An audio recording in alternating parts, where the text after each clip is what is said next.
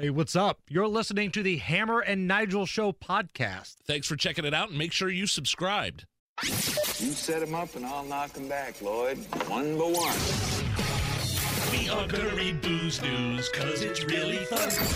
Once it hits your lips, it's so good. Hammer and Nigel presents Booze News, Booze News.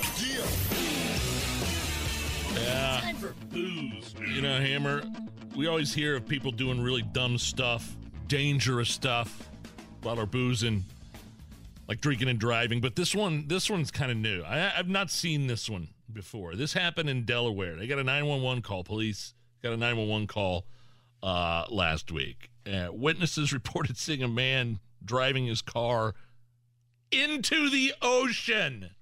Oh, not a retention pond, not some sort of, creek, the ocean.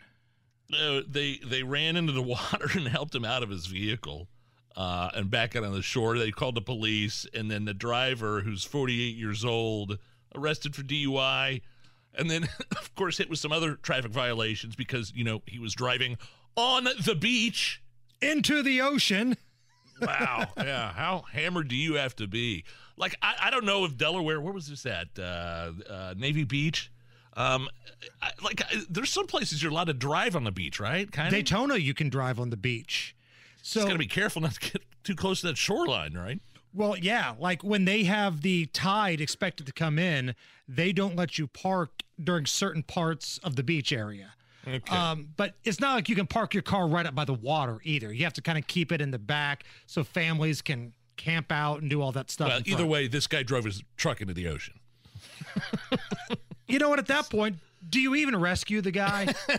Like, if you're going to be that kind of person and you're going to put the lives of first responders at risk because they got to rescue you because you're a moron, no, swim out, get eaten by a shark, do whatever you want, but we're not coming after you. And I hope his vehicle got swallowed by the ocean.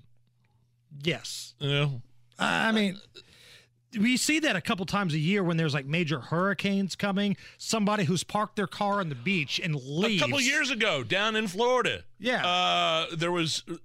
You could watch a steady stream. There was a camera fixated on this car that got too close during the hurricane. And we were watching it go further and further. I mean, it was taking a long time. I couldn't take my eyes off of it. Right. And eventually, I think the ocean got it. And we found out the guy who had left this vehicle there, turns out he had borrowed it from his buddy. That's right. I can't believe you remember that.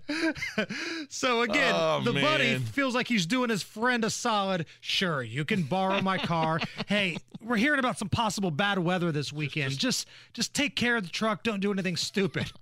And he parks it on the beach in the middle of a hurricane. Next thing you know, it's out there cruising out toward the Atlantic. Is binge watching over? Did you hear about this? Netflix saying they might stop releasing full seasons all at once. That was one of the reasons I liked Netflix, because their original programming, they drop documentary series all at once. Me and my wife would sit there and binge watch the entire thing, whether it be, Stranger Things. Now, I read this article here, and they're thinking about stopping, the release of all the series all at once, right? Just this heavy drop of they going back to the classic one episode per week. Now, come on. They're not doing it with Stranger Things, the 5th season, though. So we're going to start getting Netflix socialism. They're going to start rationing out their episodes. This is all the episodes of Cobra Kai you're going to get. Well, it's because there's so much content and so much competition. They're saying it's going to keep viewers engaged over longer periods of time. Plus, it'll cut down on spoilers.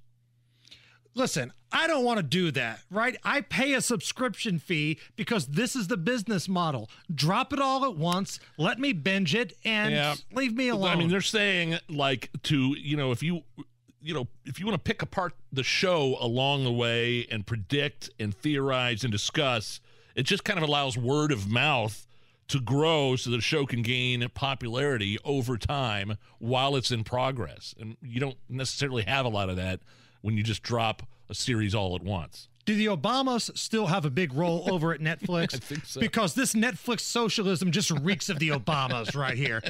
This kind of feels like something Michelle would want to do. Thanks, Obama. Thanks.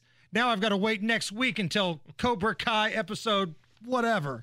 By the way, the new season is out, and I've not yet had a chance to watch it because I've been too busy betting on football games, but I'll get there. I promise you. Be sure to catch us every weekday, 3 to 7 on 93 WIBC, or subscribe and get it right to your phone.